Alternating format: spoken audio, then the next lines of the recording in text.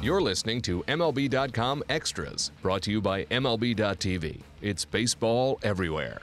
MLBpipeline.com's Jonathan Mayo is on location as he catches up with many of baseball's top prospects who are playing in the Arizona Fall League. Kyle, obviously you're familiar with Salt River Fields, your spring training home. I'm going to guess that you were okay when the Rockies wanted you to come and spend a little more time here for the Arizona Fall League?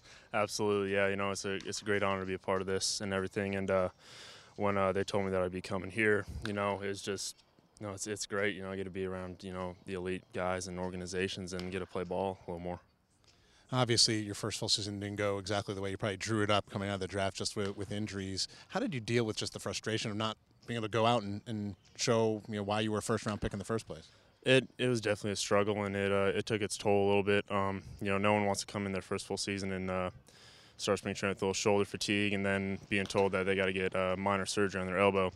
So, I made the best of it. I knew that I was going to come back healthy, strong, and stronger than I was. And that was my main focus going into rehabbing in rookie ball and then moving up to Modesto.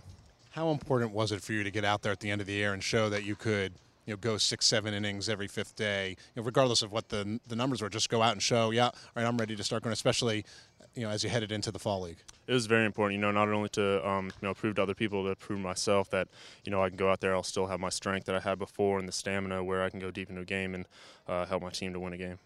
So here in the Fall League, is it just about trying to make up for some lost innings? Are there things that you would have worked on more during the regular season that you didn't get a chance to because you only threw about 39 innings? It's a little mix of both. We definitely want to get my inning count up as high as it can go for this year, and it's also, for me, change-up development.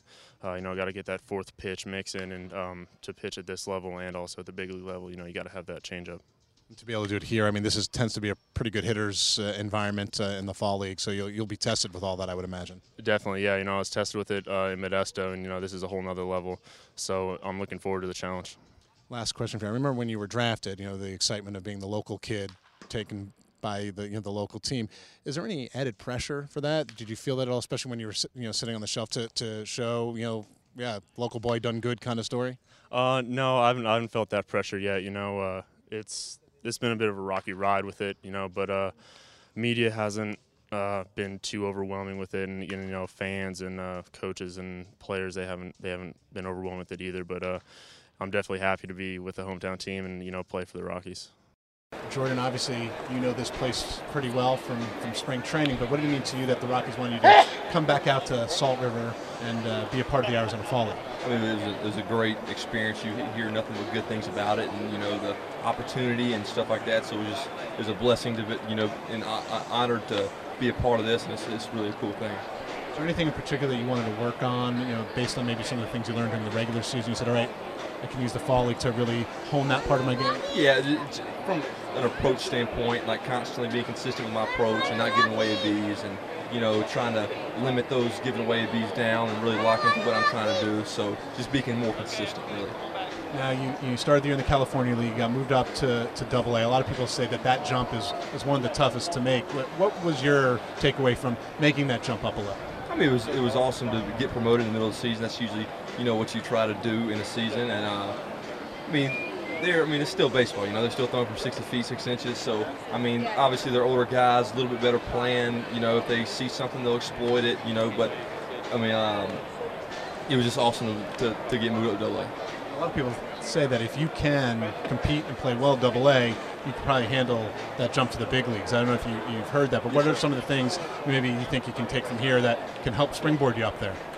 Just, like I said, sticking, because I'll talk to some AA guys and even some big leaguers that come down and rehab, and it's about their plan. They're trying to plus and minus you, and they always have a plan of how they attack you. So for the hitter, it's sticking to your plan and sticking to your approach and not giving into what they're doing, just sticking to what you do and what you do best.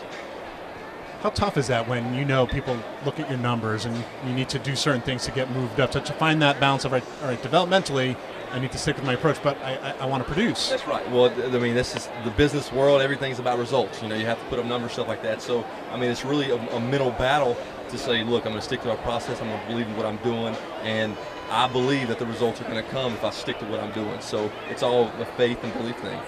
Now, I know you've moved around a little bit defensively. Are you settled in at first base now, or are you continuing to move? I played right field a majority of my professional career in August in AA. they wanted, and I've always done a little bit of first base, played first in college, but they wanted me. I was playing 4 or 5 times a week in New Britain, and you know, I'm still mixing it over there, but I'm comfortable over there, so it's not a big deal. But whatever they need me to do, I'll do. MLB.tv Premium, the #1 live streaming sports service, is celebrating 13 years. Watch every out-of-market regular season game live or on demand in true HD. Real-time highlights, live look-ins, pitch tracking widget, and more. MLB.tv Premium includes a free At-Bat 15 subscription. Watch live baseball on over 400 mobile and connected devices. Watch at home, in the office, or on the go, every night, on every device. Blackout and other restrictions apply. Visit MLB.tv for details.